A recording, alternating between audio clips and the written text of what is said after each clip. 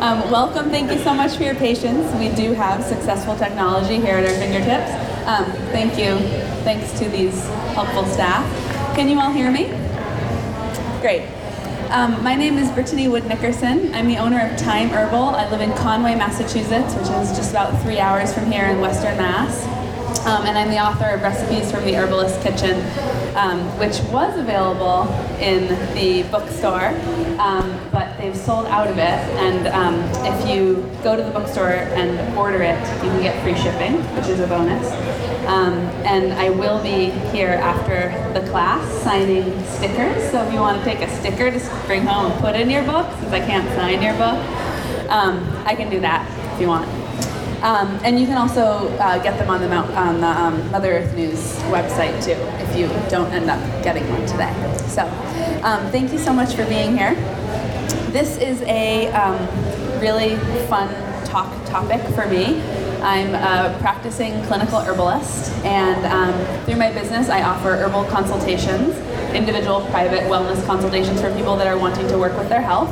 And then I also teach a series of classes, starting with Introduction to Home Herbalism, using herbs for natural home remedies, and then moving through training people to be clinical herbalists if they're interested in going that route. And one of the things that I've learned in my practice as an herbalist is a lot about how people relate to their body and their relationships with food and other kinds of things that they like to eat and put in their body or do for fun. And how to kind of help them navigate that relationship. And I've learned that when people are developing a relationship with their body, it's like learning to speak a language. And we have ideas about health that are mostly fed to us through mainstream media, and oftentimes they're inaccurate in terms of how they relate to us as individual people, right? They're based on large, often philosophical or scientific explanations of things that may hold some merit but might not mean anything to us as individual people. And so in working with people, one of the things I really like to do is help them learn the language of their body and help them to uncover and look deeper into what health might really look like for them. And I wanted to start by sharing a story that I thought might kind of get us into this topic and share with you a little bit more about what where I'm coming from with this. So about 5 or so years ago, I had a client. She was in her early 20s, finishing college, and she was really struggling with seasonal allergies. And one of the things that we were working on was reducing stress in her life, enhancing her immune response, improving her immune health. And then we were working with her diet because she was eating a lot of really heavy, rich foods that were contributing to mucus production in her body and that were aggravating her allergies. So we were working with her diet at the same time that we were trying to support her digestion and her general immune health. And I remember one day her coming in for a consultation and telling me that she said, like it's all good in theory to not eat ice cream, for example, but when it actually comes down to it, and especially if my boyfriend's sitting there at the table eating the ice cream after dinner, she's like, I just can't help it, you know? And it was kind of became this conversation of, if I'm going to be in dialogue between my body and my mind can almost always justify something, right? I can almost always say, it's really no problem to just have that ice cream. It's really no problem to just have that amazing, delicious, organic coconut bliss, right? Even if it is a cold day in January and you have snot running out of your nose, right? You can always, I deserve a treat, right? You can just always find some way to justify this indulgence. And I told her it's not really about what's going on in your mind because you can always justify it. It's about how you feel in your body. And what I want you to start doing when you're thinking about what kind of food choices you're going to be making is, maybe even shutting your eyes and thinking, how am I going to feel in 15 minutes after eating this treat? Am I going to feel good or am I not going to feel good? And if you're really going to feel good, go for it, embrace it, and have that be something that really works for you and kind of nourishes the soul, so to speak. And if you can really relate to the fact that it might not make you feel good, all this ice cream actually was giving her terrible stomach aches and gas, then you probably won't want it, right? Because all of a sudden the visceral sensory experience of tuning into, listening to the language of your body, realizing that's not going to make me feel good, goes into your mind, and it does become a conversation of the mind, and then the mind starts to win, because the mind says, ooh, I don't want to feel gross and sick and have gas, right? And so we can make logical choices if we let our body serve as a goal or as a guide to help us fuel or inform those choices, okay? So she went on to we worked with her digestion for several years, actually, and she took herbal bitters, which really helped her digestion and curbed her cravings, which is something we're going to talk about. And I saw her the other day, ran into her, and she said, I really don't have allergies anymore. And this is like 4 or 5 years later. So of course I was overjoyed to hear that. And she also said it's something that I'm continually managing and in dialogue with, right? So I think we have this idea in our healthcare system that when we have an issue or when we're sick, we want to cure things or fix them. And really it's an ongoing process. It's a relationship. It's a language. We're in dialogue with our body and we're having that relationship. And so it's often a situation where she might be in relationship with this tendency towards allergies and these food cravings for a lot of her life. And she's going to learn how to manage that in a way that works for her. Okay, so I want to really emphasize that part of what we're doing here is I'm going to be uncovering and really digging deep into why we have these cravings, what physiological functions they serve in the body, and how we can work with them both on the kind of emotional, spiritual level and also in the physiological level, okay? So the goal of the day is to understand why we have these cravings and then to answer the question of why we have them. And to also try to work a little bit with how we might physiologically support our body to have less of them, right? Because we don't always want to be in conflict with ourselves. We don't always want to be playing that mind game. Should I have the ice cream or not have the ice cream? Sorry to pick on ice cream on a 90-degree day, but it's a good example, right? And we don't want to be in conflict in that way, right? So we want to really understand it. And so when we have those cravings, kind of look into it and say, what's my body really telling me? That's how we're learning that language, okay? So, here we go. This is the table of contents for recipes from the Herbalist Kitchen, and it's not set up like a conventional cookbook where we have like different types of foods, like, you know, main courses or entrees. It's not set up seasonally. It's actually set up around different relationships that we can have with food. And you'll notice that one of them is comfort, because comfort and comfort eating and comfort foods are actually a really important part of our diet, of our lives. Historically, around the world, human beings have eaten for many, many, many reasons besides physical nourishment. We eat for celebration, we eat for ceremony and ritual, we eat for Thanksgiving, and we eat to enjoy each other's company, right? Because when we sit down and share a meal, that's really one of the things we're investing in. It's not just physical nourishment, but also emotional nourishment, right? So comfort eating is totally natural and fits in with a larger kind of goal or result of food and eating, which is partly a relationship with sharing with ourselves and others, and also with sharing with where our food comes from, right? We have this whole beautiful local food movement. Part of the goal of that is reconnecting with that food so that when we sit down to a meal, we're engaging in a relationship, okay? And so that's part of what's comforting, which we're going to kind of dig into. And so the reason why I wanted to show you this slide is because on here it's not just comfort. We also have foods that nourish, invigorate, challenge, transform, adapt, and then we have share as a whole chapter. How can we share and really work with the nourishment of food? So these most important things that we're going to be talking about for this talk are obviously comfort, and then we're going to talk about a lot of the invigorating recipes and a lot of the challenging recipes, because the kind of thing that we're looking to do with supporting and curbing comfort cravings or cravings in general is to introduce diverse flavor profiles into the diet so that we can diversify and that we can also challenge the body to support physiological function, which is going to help reduce those cravings at the level of our physiology. Okay, so this is just an intro. I'll go into each of these things throughout the presentation, but I wanted to kind of share that as an outline to see where we're going and bring together some of the different connections around what I'm going to be talking about. So comfort, demystifying the body's cravings, and like I said, in my practice I found this to be really powerful because a lot of times folks come in to see me and the first thing that they say is, please don't take my coffee away from me, or please don't make me stop eating this or that or the other thing. And I'm like, I'm really of the abundance mindset. I'm really all about adding things in, and then you can decide if you want to take things away. And what I often find with working with folks is that when they start introducing the good things, or when they start understanding and demystifying their cravings, for example, they end up letting go of some of those things that they were trying really hard to let go of before. They were spending so much mental energy trying not to do things, and we switch the focus to the mental energy doing things that they should be doing, and all of a sudden all that other crap, excuse my language, just kind of falls away. Okay. So what do we crave? And I'm sure that all of you are kind of thinking about what you crave right now, but with idiosyncrasies and exceptions aside, we often crave foods that are either sweet or salty, sometimes variations or things in between. Sometimes folks crave things like vinegar, salt and vinegar chips. Those are also very salty in addition to being vinegary and kind of acidic. And then we also crave what I started talking about before, which is comfort by association. I have a 5-month-old daughter, and I breastfeed her.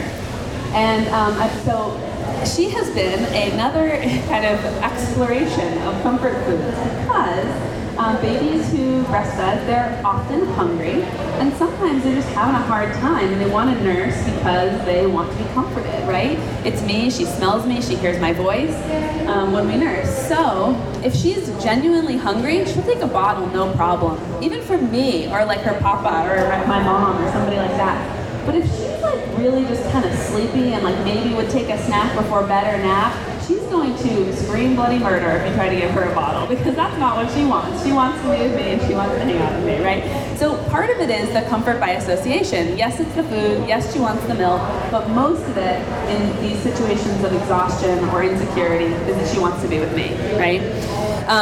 And then, there's that association that we immediately form between comfort and food. And being a mom has been really insightful for me, because I realized that those associations begin really, really early.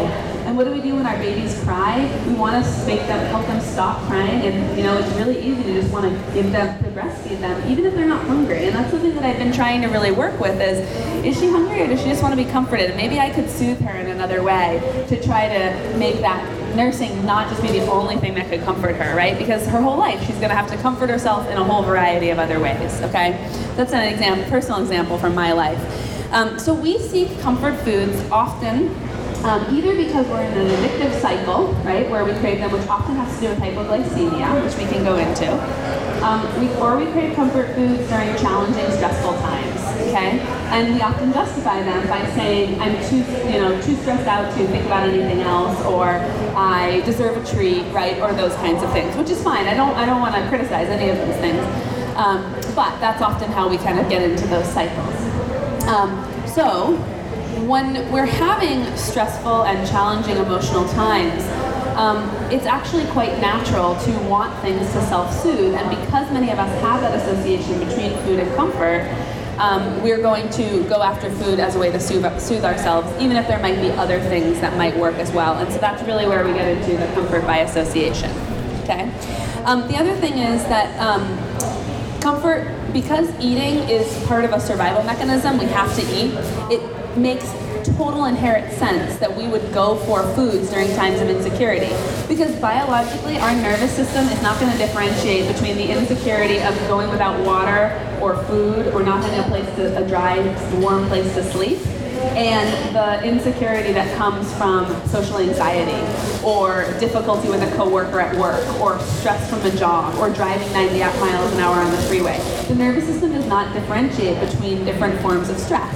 So your body could think, I'm under stress. It could be that I'm like in a feast or in a famine kind of a situation, and eating is going to make me feel better because it's going to put my body at ease, and it's going to make me feel like I'm being cared for. Does that make sense to everybody? Okay, so the first main point to really allow yourself to soak in and swallow and digest fully is comfort cravings are totally natural. There's nothing wrong with you. Your body, your nervous system is actually doing a good thing by saying, I'm having a hard time and I want to soothe myself. What we're going to try to do is transform our coping mechanism so that we have a broader range of tools in our bag, and that we're using food in a little bit of a different way rather than just going for the kinds of foods you might crave that might be challenging. So here we have a picture of beautiful, sweet, bland foods, okay? We're gonna come back to these and talk all about them medicinally. And here we have the salty flavored foods, right? So what's the big deal? Look at these delicious, wonderful, healthy foods. But we're not craving those really, right? We're craving these kinds of salty, sweet foods, okay? I found this picture online. Isn't it excellent? It's like everything you possibly imagine.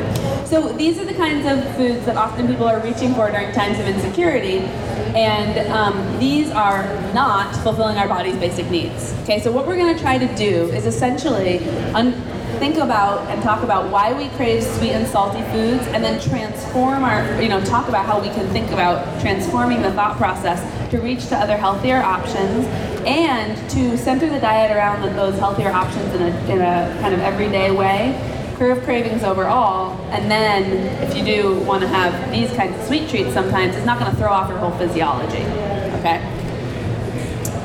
So, here we are, the sweet bland flavor.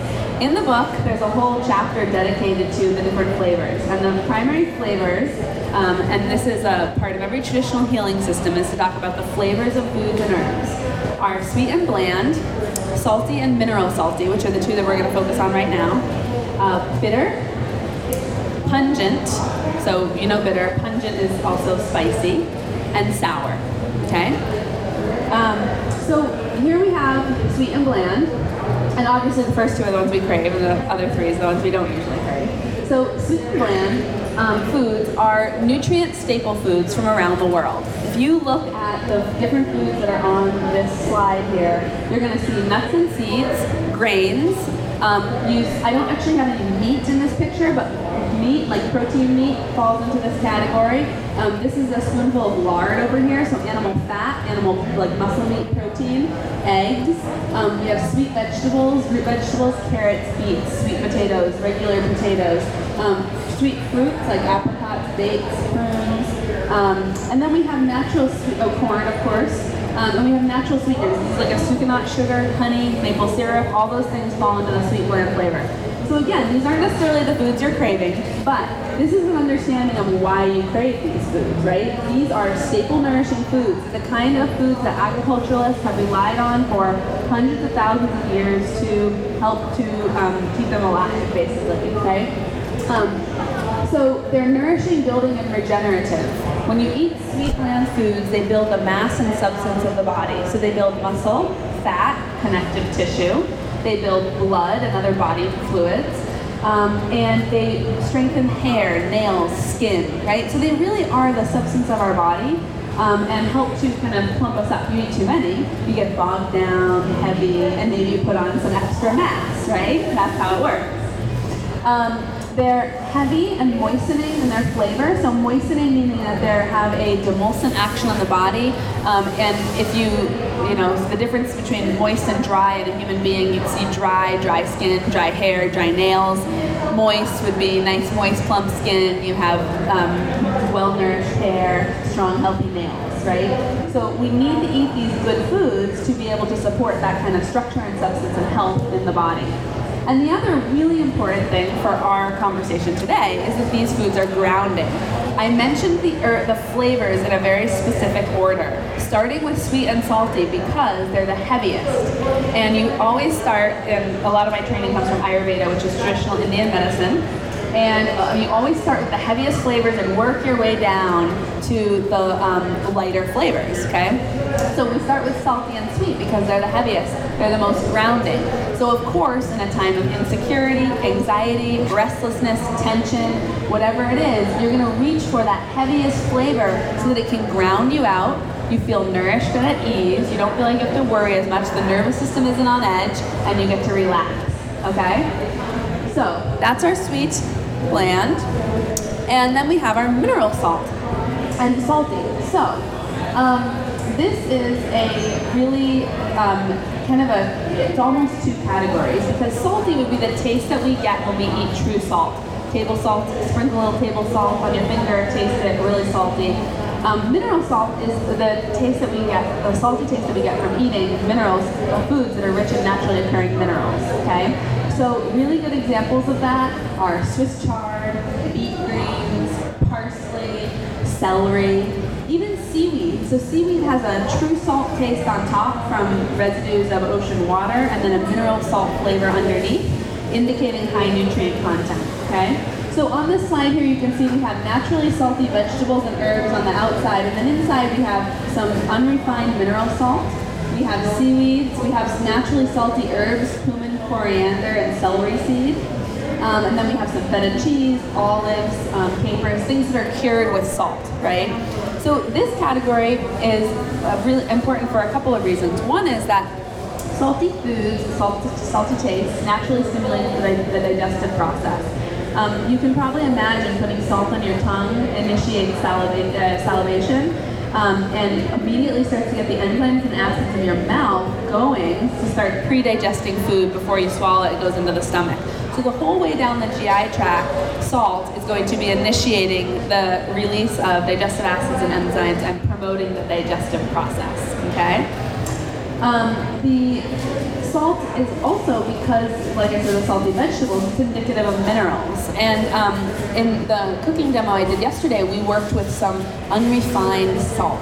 And that unrefined salt had a little color to it. What that means is that the minerals that are naturally occurring in all salt were not washed or refined away. So when you eat unrefined salt, you're actually eating minerals. So I call it a whole food salt, right?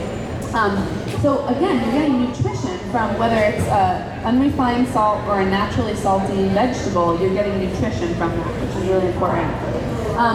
The salty flavor causes some water retention, which you might think of as a bad thing if you had it in excess.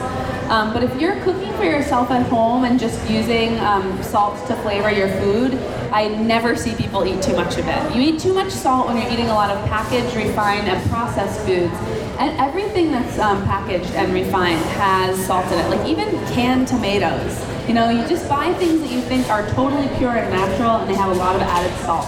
So you have to be careful when you buy anything that's pre-prepared. But if you're cooking at home, like I said, rarely too much salt. And what it does, what a little bit of water retention does, is actually stimulates circulation of fluids in the body and softens hardnesses and helps to move fluids, okay? Because you have a little bit more, so it moves the lymph, moves the blood, and helps to stimulate the circulation as well as some detoxification. And then again, like our sweet flavor, it's heavy, grounding, and moistening, okay? So if we're going to comprise a diet around these different foods, you can see that we actually have a lot of options to deeply nourish the body, right? And to work with our comfort foods and cravings using totally healthy, natural foods. And it's not like some boring mono diet, right? We have like all the food groups here, right?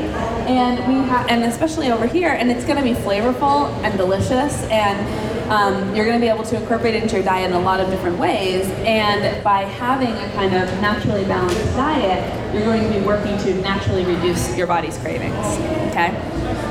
So, this is a good slide. What do we do? So I've already mentioned kind of a couple of things, but the big things that we want to be doing are getting the body the nutrients it really needs, okay? So I want to just talk briefly about how sugar cravings work, because many people probably either have sugar cravings themselves or know people who have sugar cravings. So sugar cravings, my favorite thing to say, is that they're real, okay? Some of you are probably thinking, well, duh, of course they're real. But a lot of people think that they can fight sugar cravings in their mind, like the example I gave before. And they can say, I'll just tell myself I won't eat sugar anymore. But actually, sugar is highly addictive. They say it's as addictive as cocaine.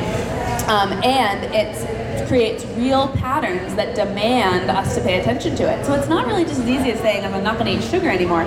Your body may be truly addicted to it.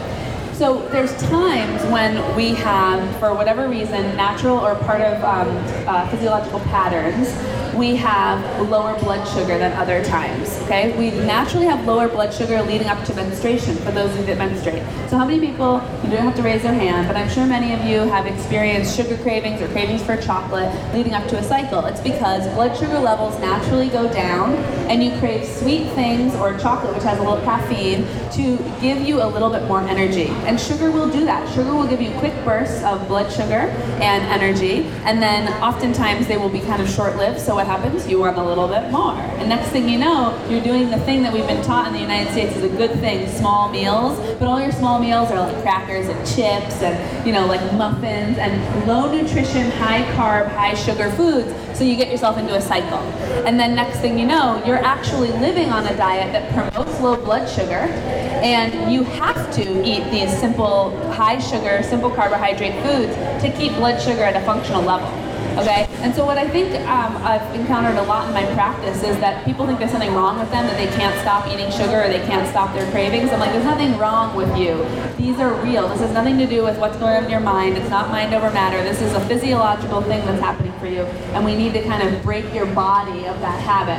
The first thing we need to do is introduce regular balanced meals, okay? So here we have, it's a little bit down here at the end, but eating regular balanced meals is the most important thing that we can do to support cravings. So for those of you, if you're here for yourself or someone else, if you're working with cravings in your life, the first thing I want you to do is stop thinking about eliminating foods and just focus on eating regular balanced meals. If you eat regular balanced meals and you want to have all those same treats to start out with, that's fine, but you need to get yourself in the habit of supporting your body with high nutrition foods that are complex in nature so that your body has nutrition to work with over time. So what does that mean? It means complex carbohydrates, whole grains, it means fibrous vegetables, it means sugars from fruits that also contain fiber. So no juice, you know, no high fructose, whatever.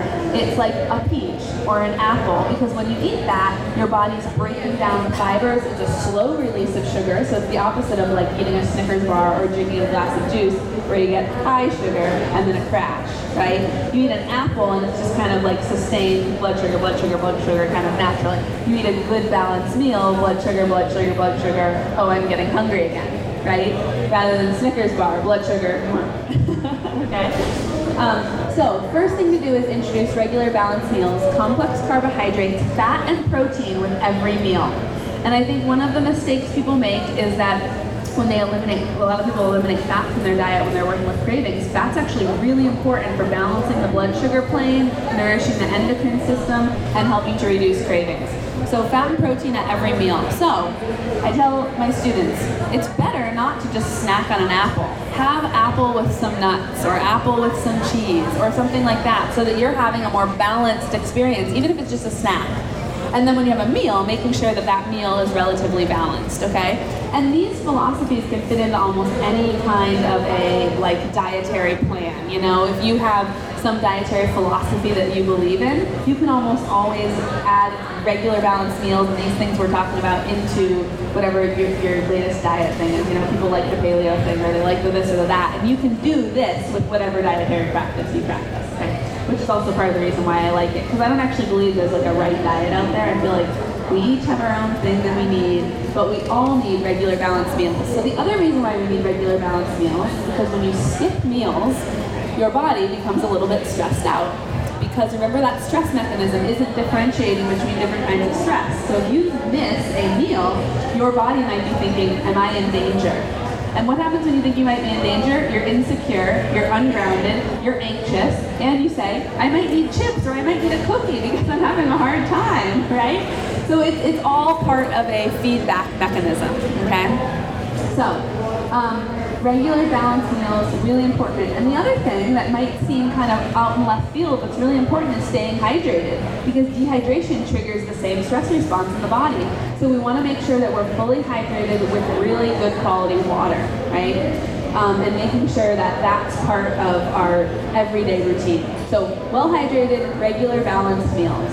And if you want to snack, making sure those snacks are also balanced. So the other thing that's really important is incorporating challenging flavors into your diet, and that's where I'm going to go next. But we want to not just eat sweet, bland, and salty, mineral salty foods. We also want to eat at least little bits of foods that are pungent or spicy, foods that are sour, and foods that are bitter. And that's where we're going to go from here, is talk a little bit about what those flavors do physiologically, and then with food, how we can incorporate them into our diet. Cooking with herbs. So the whole point of cooking with herbs is that herbs introduce diverse, challenging flavor profiles that counterbalance the staple foods that we should be eating, which are sweet, salty foods, right? Sweet or mineral salty foods, okay? So I think that I've learned that we have a mentality in our culture, the more the better. So you tell people, eat with herbs, eat this, eat that, or I often tell people to massage themselves with oil to hydrate their skin. They come into the next appointment and they're like, I ruined all my bed sheets because I was just putting too much oil on myself, right? And you're like, wait a minute, what happened to moderation, right? Or you tell them like, kombucha is good for you, or maybe you should have some naturally fermented foods for your digestion, and they come in and I've been eating sauerkraut salads for lunch and I have acid reflux and I don't know why. You're like, because you're eating too much of it, right? So you actually can have too much of a good thing, and the whole benefit of cooking with herbs and introducing challenging flavor profiles is not that we should be eating those foods for our sustenance. We should be eating our sweet, bland foods for our staple foods. Herbs, sour, bitter, pungent condiments are supplements to balance, challenge, and introduce diversity to an otherwise kind of boring, bland mono diet. Does that make sense? Good. So that's kind of the premise of cooking with herbs, to support digestibility and regular healthy metabolic function, and then you're still eating all those same foods, you're just kind of practicing better food synergy. Okay? And then the last point here that I find really important, and I don't think should be overlooked at all, is to connect and share food with others. I think that the kind of project or the experience of comfort food cravings is largely wrapped up with comfort by association. And when I talked to a lot of people about their comfort food cravings when I was writing this the comfort chapter, and a lot of people said, ooh, I crave this and that because it reminds me of this, that, or the other thing, right? And that could be the refined processed stuff that we were talking about. Maybe you grew up on those foods, or you have other associations that feel comforting. Or maybe it's something like pot roast, or roast chicken, or macaroni and cheese, right? People have all kinds. I grew up vegetarian, and my mom made like tofu and brown rice, and I'll tell you, I don't eat soy anymore, but if I really wanted a comfort food, I'd be like, Mom, can you make me some tofu? Because that's what I grew up on, right? And that sounds like, why would you crave that as a comfort food? Because that's what she fed me. So I think that the kind of experience of reconnecting with what we crave, why we crave it, and then when we have those cravings, think, what is my body really asking me for, right? That's that question. What does my body really need? Do I really need some diverse flavors? Did I miss a meal and that's partly why I'm craving something? Or maybe I'm craving that home-cooked meal experience. Or I'm craving that time in college when I lived off like Doritos or whatever it is, right? Like, what is it about that the association that's coming up, and how can I fulfill that deeper craving and experience at more of a core level? Okay. So one thing that we'll get to is kind of recreating our favorite comfort foods. One of the chapters and one of the recipes in the book is a recipe for making your own little cheddar and dill crackers, right? So maybe you do crave like crunchy, salty kind of snacks. Well, why not make your own? When you make your own, you're really giving to yourself in a deep way. That's comforting, that's grounding, that's supportive and stabilizing. You feel loved and taken care of, and you're getting your little salty, crunchy fix, right? Okay, so here we have bitter foods. Okay, so I'm going to go through these flavors, bitter, sour, and pungent, tell you a little bit about them, how we can incorporate them into the diet to balance out our bland staple foods. So here are the bitter foods. This is the #1 flavor missing from the modern American diet. Most people get their bitter foods through coffee, cocktail bitters, and beer. Okay, that's like most Americans, that's how they get their bitter foods, okay? I actually used to bartend, and I was like always really fascinated by how people's relationship with beer. I could tell what was going on physiologically by the people who craved really hoppy, bitter beers, and then the people who craved like the sweet, like stouts and stuff like that. So I was doing a little undercover work in there. So these are some examples of bitter foods and herbs. We have dark chocolate. So before it's sweetened, chocolate is bitter. Even some sweetened chocolate, you can taste a little bit of it. That's why it's called bitter or bittersweet. These are raw cacao. And then we have some fenugreek, chamomile, which chamomile, when it's first steeped as a tea, is nice and sweet, but if you steep it a longer term, it becomes bitter. We have all the teas down here. We have green teas, black teas, those have a bitterness to them. Burdock root, dandelion root are some herbs. Citrus peel of all kinds. This is a little washed out, but this is a grapefruit or a pomelo peel. So any kind of lemon peel, lime peel, anything like that all have bitterness to them. And then we have, sorry about that, I don't know if it's that. So then we have these bitter vegetables, okay? What'd you say? Anything on your computer. Sorry. Did it work? Sorry. I don't know. I don't really care. I mean, sorry for you guys, but I think it'll be okay. Well, we can be adaptive here. So these bitter vegetables, we have mostly things from the dandelion family or the chicory family. And then we also have endives with rosés and things like this. So this is radicchio. Believe it or not, this is my #1 pregnancy craving. I have no idea why. I was like addicted to it. But what did I want on it? Balsamic vinegar and little dried currants and toasted nuts. Okay? So it was bitter, but I was also adding in what? Okay. Turn the TV off. Okay. Does anybody know how to do that? Sorry, I can't hear anybody. I don't know. Maybe from the back. Huh. Well, if we see anybody from Mother Earth News that could help. Right here? Yeah. Okay, power. Is that one working? Oh no, there's only one here.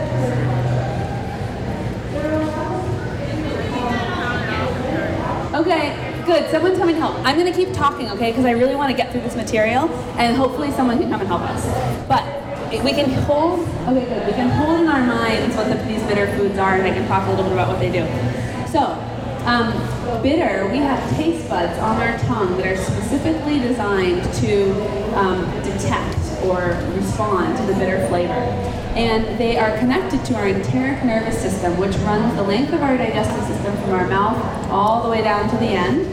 And it has as many neurons as the brain and the spinal cord. So this is like major, serious nerve system that's going on.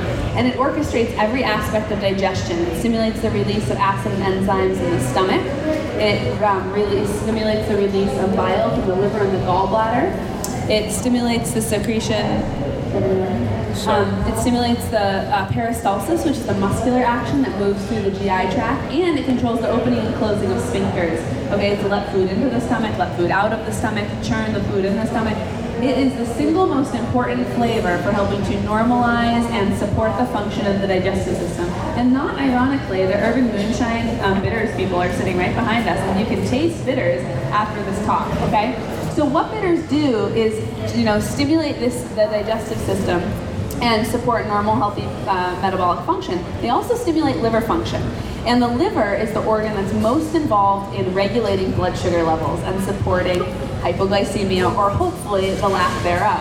And so incorporating bitters into our diet is one of the best things that we can do to physiologically balance our blood sugar and reduce cravings that are of a physiological nature. So remember before I talked about the kind of blood sugar cascade where we crave something that's high carb or high sugar, high simple carb probably, to get a little burst of blood sugar, and then we crash and then we want more, and then we crash and then we want more, and it becomes a vicious cycle. Bitters are the best foods or flavors that we can incorporate into our body to reduce that cascade and to help us to basically balance our cravings physiologically, and then also help to basically help us to want those foods less, right? So like I said before, rather than fighting with your mind, work with your body. So how can we incorporate bitters into our diet? I mostly do my bitters through my food. If you've ever been to often in Europe, like Italy, France, you sit down to a meal and there's a little bitter green salad that comes out, right? Maybe there's some like bitter lettuces on that, and you have it with a sour dressing, and it stimulates the digestion, and then you go and you eat your delicious rich pasta sauce or your big piece of meat or whatever it is, and you feel pretty good afterwards, right? Maybe this has happened to you, maybe it hasn't. But it's part of a lot of cultural traditions to have an aperitif or a salad or a starter course that is very stimulating to the digestive process. And so when we were looking at the table of contents from the book earlier, we had the Invigorate chapter and the Challenge chapter. Most of these kind of starters and condiments that are designed to break up sweet, bland, heavier comfort foods are in those chapters because they're stimulating and challenging the body's metabolic processes, stimulating digestion, and basically helping us get more nutrition from those foods that we're eating already. Okay, so bitter green salads are a great way, and you would notice that most of the bitter vegetables that I had up here were salad greens, right? These are not spicy greens. So arugula is a big popular green right now. That's very good and awesome. It's pungent in flavor, not bitter. Okay, so we want bitter lettuces, radicchio, endive, frisee, and dandelion greens. And you can eat dandelion greens raw or cooked. You can harvest them from your yard as long as you don't spray anything on them, or you can purchase them oftentimes at a grocery store. Also bitter would be a lot of our cooking herbs: rosemary, sage, thyme. So even just sprinkling herbs for flavor into your food, you might have a bite of a little bitter flavor in with something else like, macaroni and cheese or potatoes or roast chicken or those kinds of, heavier, more grounding comfort foods. Okay? Are we working? Oh. This is better than nothing. It's better than nothing. Okay.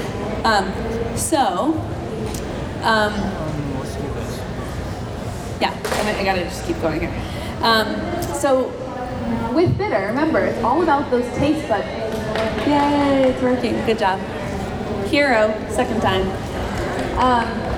So it's all about tasting it. So people say, well, oh, wow, my coffee is medicinal. Well, really, all you have to do is swish it and spit it out. I'm not saying you have to stop drinking coffee, but I'm just saying, like, if you put a bunch of sugar in it or if you're drinking lots of coffee, it's not necessarily medicinal anymore. It's all about the flavor. So like with the Urban Moonshine bitters, and there's a lot of other people that make herbal bitters, the whole point is just tasting it on your tongue. And in the book I have a recipe for basil bitters. It's a homemade bitters with some dandelion root, lots of fresh basil, citrus peel. It makes a really flavorful, delicious bitters in an alcohol base, and you just put a few drops into a sip of water, and you have that sip of water and you taste the bitterness, and it gets your whole digestion going. It will help curb cravings, and it'll help you get more nutrition out of the food that you eat because it stimulates all those digestive processes. It's also excellent for, I don't want to lose my train of thought. No, it's okay. It's excellent for the cravings. Oh, and it's excellent for things like acid reflux, indigestion, heartburn, a lot of different GI issues. The only time I don't use bitters are people that have overly fast metabolism, already loose stools. That's a good time to avoid bitters because it can speed up the metabolism. So we talk a lot about, like, I have a fast metabolism or slow metabolism. Bitters are good for people with normal to slower metabolism, not necessarily fast metabolism. And that would be supplemental bitters. Everybody can eat bitter foods. Okay. So again, bitters, like sour, which we're going to next, and like pungent, are not main courses. They're little accents or flavor enhancers. Okay? Let's live with this. Oh, good, thank you. So we can have less distraction. So here we are with sour. This is another of the more challenging flavors. Sour flavors stimulate the release of digestive acids and enzymes starting in the mouth. If you ever put something really sour, like a piece of lime in your mouth, it makes you salivate, right? So the sour flavor stimulates the digestive process and also stimulates liver function. It's very cleansing to the liver and detoxifying, and will help to also balance the blood sugar levels. So incorporating sour foods into your diet is going to be another good thing for helping to balance the plate. You might put some lemon juice on some greens, or you might put a little lemon in some water and sip it before a meal, right? Sour foods, especially sour citrus in larger quantities, like lemon in water or something like that, can irritate acid reflux, heartburn, indigestion. So if you have those things, you might avoid larger amounts. You'd probably be fine with a little bit on like some greens as part of a meal or in a salad dressing as part of a meal. But in terms of like larger amounts, then you might not want to avoid that. But again, the point is not to do it to excess. The point is to have these flavors as accents to basically make your food taste better is the short of it, right? But also to challenge the system, support digestion, and help balance the blood sugar. And here we have pungent, and pungent is probably where we have the most culinary herbs. We have lots of flavor accents here: hot peppers, ginger, scallions, onions, raw garlic and onions. Once you cook garlic and onions, they get sweeter. You probably know that. Like a caramelized onion is sweet. A raw onion is very pungent, spicy. Okay. So then we have black pepper. Black pepper and salt on almost every table, anywhere in America. They're both digestive aids, right? It'd be good if it was unrefined salt, and it's not. But salt stimulates the secretion of acids and enzymes, gets the digestion going. Black pepper, pungent, also gets the digestion going, okay? Radish is a spicy, pungent vegetable. We have basil, mint, thyme, sage. And so, interestingly, we can have different combinations of flavors in some of these herbs and foods. Basil, for example, is both bitter and pungent. So is thyme and sage and rosemary. So we have crossover between the two categories. So the pungent flavor is amazing for the circulatory system. As you'll notice, some of these herbs are what we call spicy or hot. You know, you don't really necessarily want to just chew on one of those hot peppers. It might be really fiery. And what that does is it stimulates circulation all over the body throughout the entire cardiovascular system, all the way to the level of the capillaries. That is going to improve our immune response and support our cardiovascular health. Okay? And then also what pungent herbs do, the warmth of them stimulates circulation to the GI tract. So bringing blood to the GI tract helps break down and absorb nutrients from the food that we're eating. So they're really wonderful and pretty potent digestive aids or digestive stimulants, helping us to get more nutrition from the food that we're eating.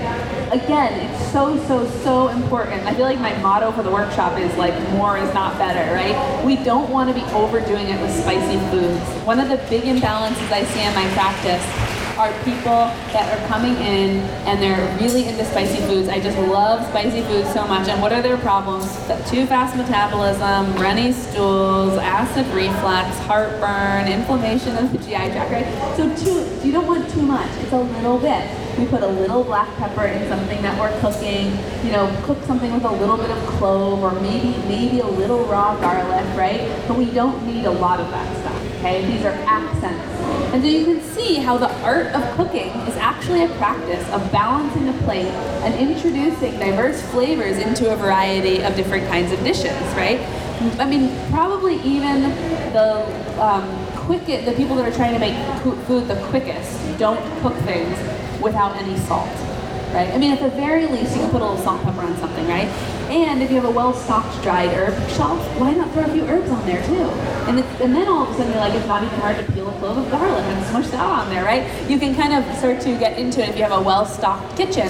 And that's literally what cooking is. It is the science and art of combining different flavors to make food more digestible. And it's a bonus that it tastes good, right? But we can think about it as, I think a lot of people think, I cook to make my food taste good. You cook to make your food more digestible, right? That's what you're doing for your body. And we've just decided that it tastes good, right? Culinary herbs are not picked because they taste good. They're part of a long cultural tradition of being medicinal in our food. They support digestion and they're antibacterial and antimicrobial, right? They help to kill foodborne pathogens that we might be exposed to. So it's not all about, the bonus is the pleasure and the deliciousness, right? Otherwise, it's about healthy physiological function. Okay. So I just wanted to highlight some recipes that could give us some examples of this in action and in practice.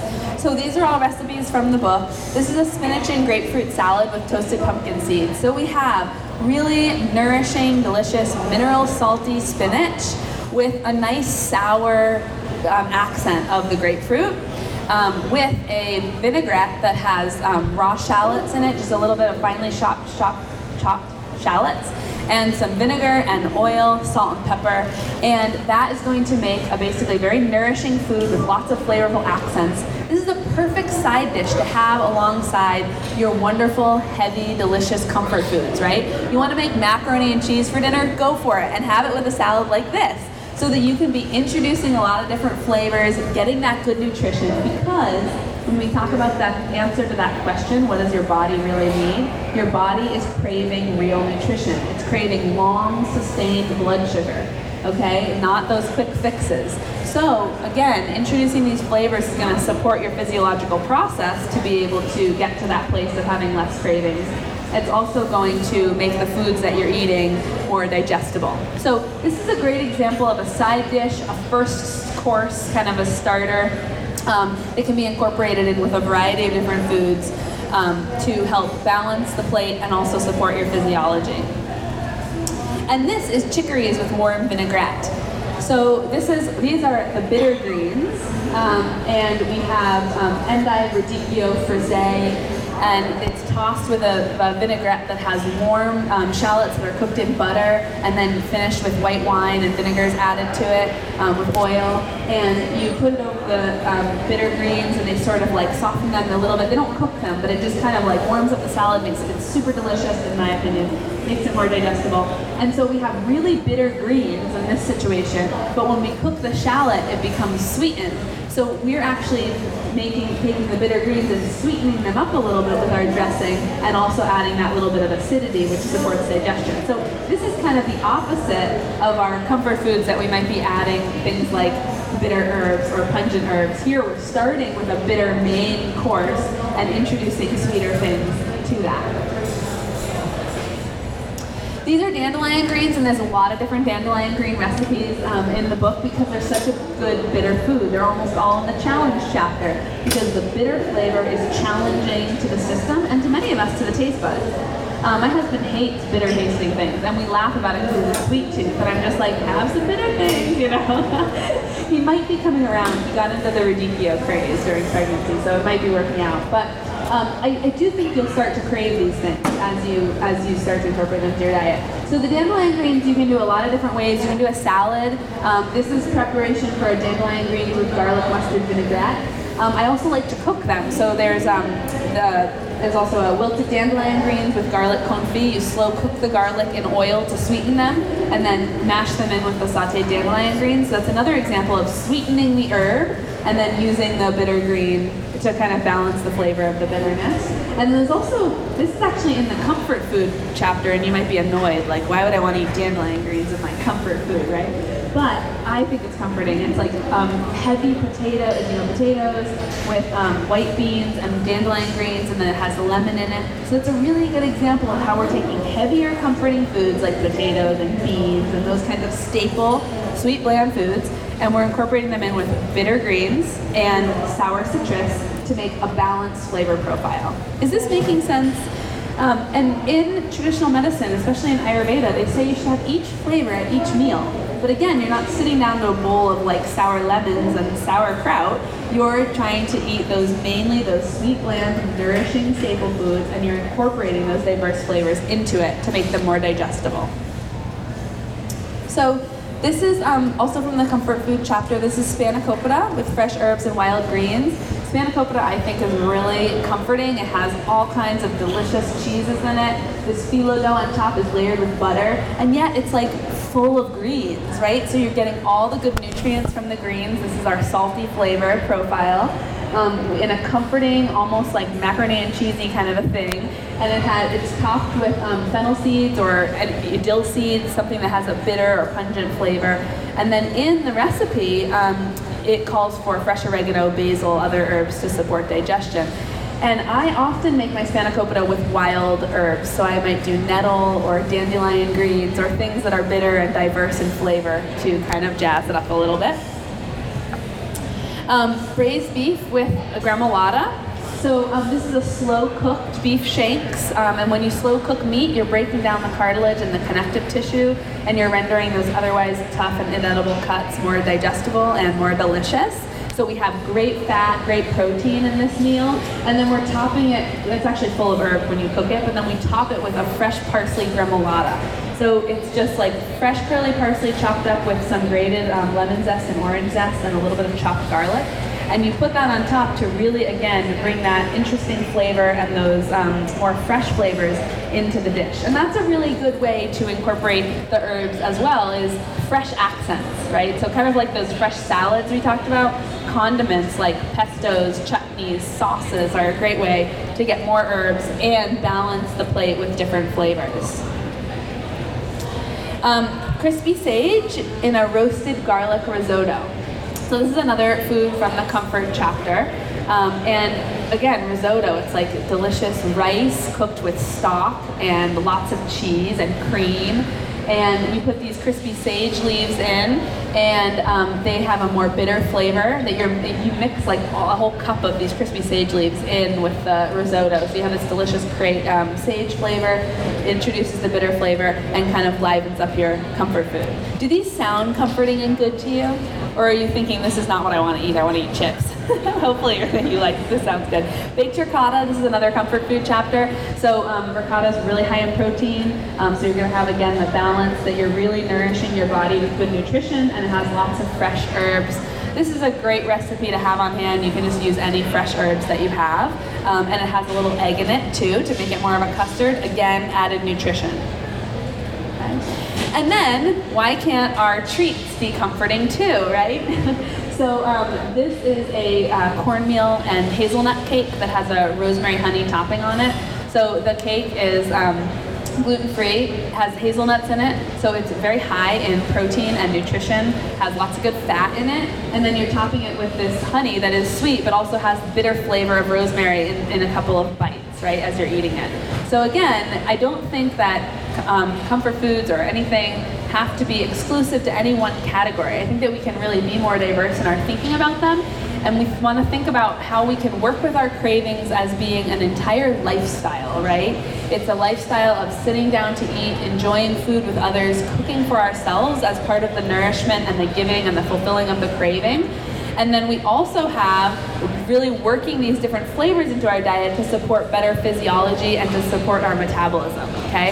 And I'll tell you that this is from the challenge chapter, right? So this whole idea that challenging foods can also be sweet treats. And then what I talk about in the book is we're challenged a lot by trying to avoid these foods, and I think we'd be better off, rather than trying to avoid, to think about what we can incorporate, how we can better kind of balance and manage our diet, and most importantly, how we can learn to really listen to our body and tune into that so you can start to understand when and why you're having your comfort cravings. And you might notice regular balanced meals, for example, really helps. Or maybe if you were better hydrated, you'd have less cravings. Or maybe it's very linked in with your cycle, or it has to do with stress or sickness. But only you can find the answers to those things. And so it becomes, again, that process of learning the language of your body.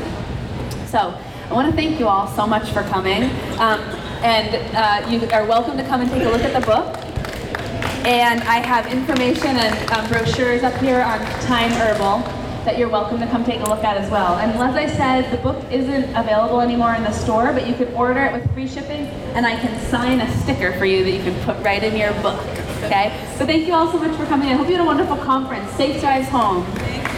You're welcome. Would you mind signing a I would love to sticker? sign a That'd be sticker.